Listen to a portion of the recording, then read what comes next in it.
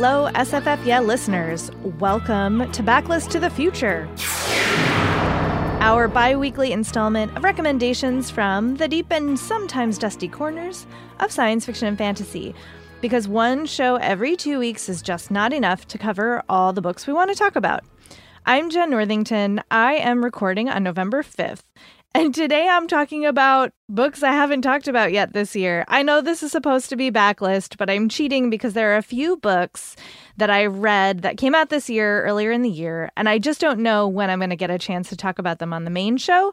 So here we are. So before I dive into those, let's hear from our sponsor, which is The Perishing by Natasha Dion. Lou, a young Black woman, wakes up in an alley with no memory of how she got there or where she's from, only a fleeting sense that this isn't the first time she's found herself in similar circumstances. As flashes from different times haunt her dreams, Lou begins to believe that she may be an immortal sent to this place and time for a very important reason. But what could it be? Set against the rich historical landscape of 1930s Los Angeles, this, quote, marriage of period lit with science fiction will plug the Lovecraft country-sized hole in your heart, unquote. And that was from Essence. So this is perfect for readers of N.K. Jemisin and Octavia Butler, and probably also Bethany Morrow's Mem, which we've talked about a bunch on the show. Love a good period set science fiction. And Natasha's first book, Grace, was named a Best Book of the Year by the New York Times, and now The Perishing is poised to be her breakout hit. So again, that is The Perishing by Natasha Dion, and you can pick that up today. All right, so books that I haven't already talked about this year that I still really want to talk about. We're going to start with my fantasy pick, which is Son of the Storm by Suyi Davies Okunbowa. And this is such a rich, epic fantasy novel, y'all. It's also the start of the series. It's a first in the Nameless Republic. Don't yell at me. It's a brand new series, and it is inspired by pre-colonial empires of West Africa. And it is so immersive, such a sensory experience. I feel like I can see and smell and feel and hear and, taste all of the things that are going on here. Okunbowa really leans into the world building and the characters in an amazing way. So it takes place largely in this city of Bassa.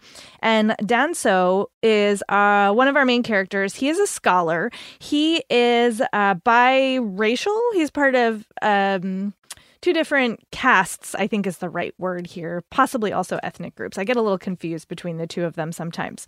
But anyway, he is, straddling lines in society and culture here. And there is colorism and different hierarchies in place here, and he's sort of struggling to be accepted. He's also a little bit of an absent-minded professor type, so he is always late and maybe not wearing his, braids the way he's supposed to be, his clothes are dirty, he's embarrassing his fiance or betrothed or whatever the right word is, but he has got good intentions. He's also got an eidetic memory. He can remember basically everything he's ever read, which makes him an excellent scholar.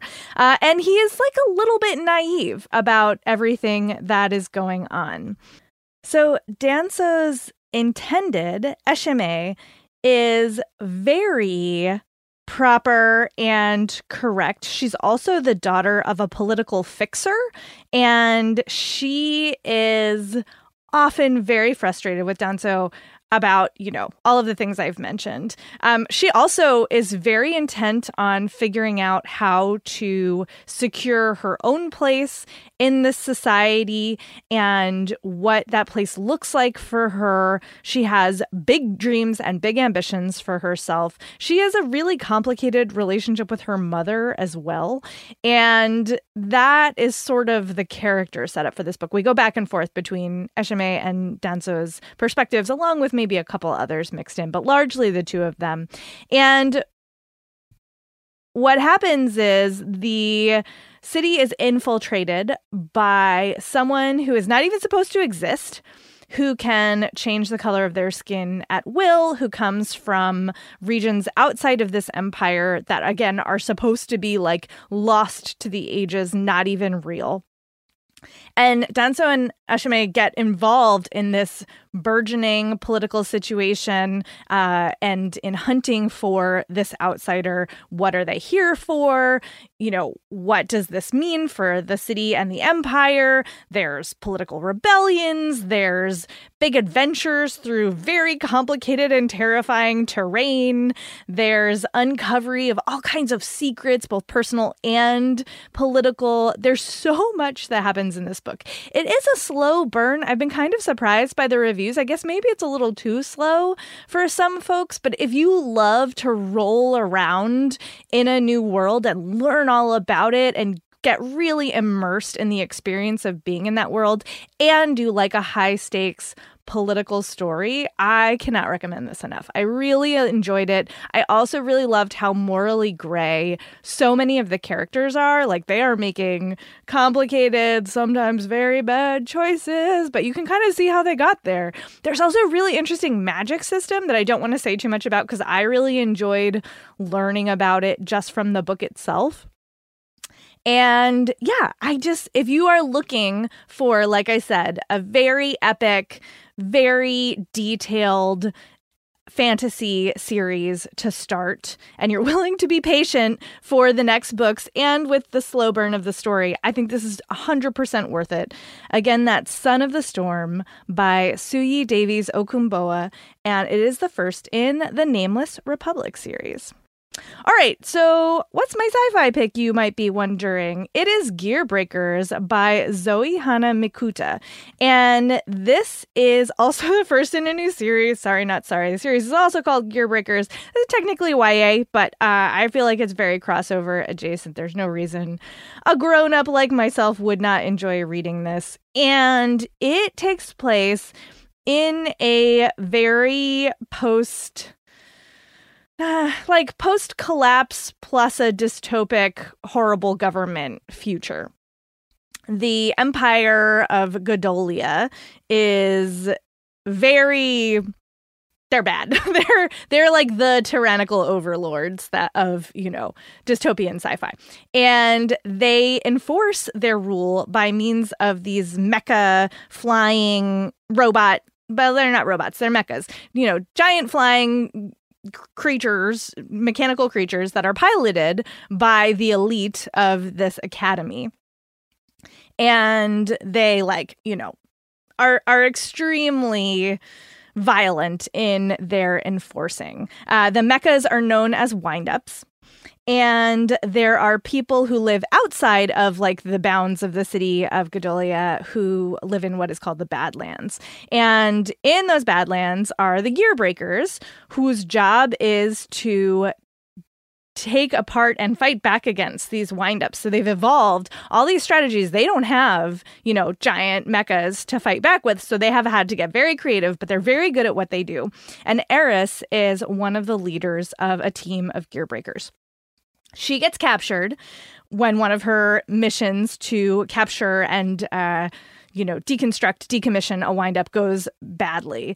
And she ends up meeting Sona, who is actually who we start the book with. She is at the academy to become a wind-up pilot, but she secretly has a very impoverished background and holds Godolia responsible for the deaths of everybody she loves and the terrible things that they've done. And so she's trying to bring it down from the inside. So she's faking that she's on board with the mission and is just waiting for the opportunity to try to bring Godolia down from the inside, like I said. So she finds out about Eris.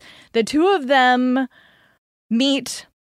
Does not go particularly well because Eris doesn't have a lot of reasons to trust Sona, but they end up escaping together, going to the Badlands, and trying to figure out how to join forces to take down Godolia. This is such a ride, y'all. Talk about action-packed. There's so much action here. There's also amazing cinnamon roll baby fictional characters. Oh my goodness, I love this team of Gearbreakers. They broke my heart.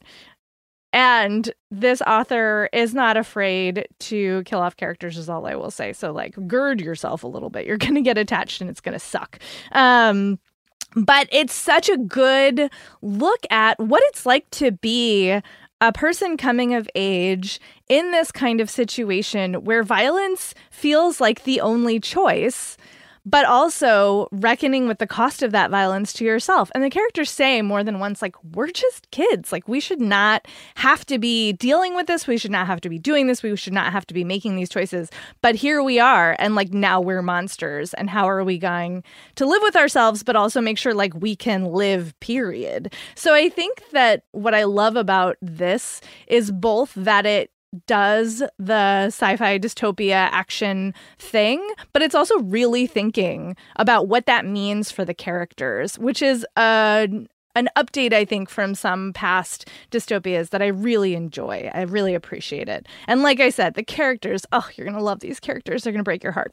I cannot wait for the second one. This ends on a huge cliffhanger. Don't say I didn't warn you.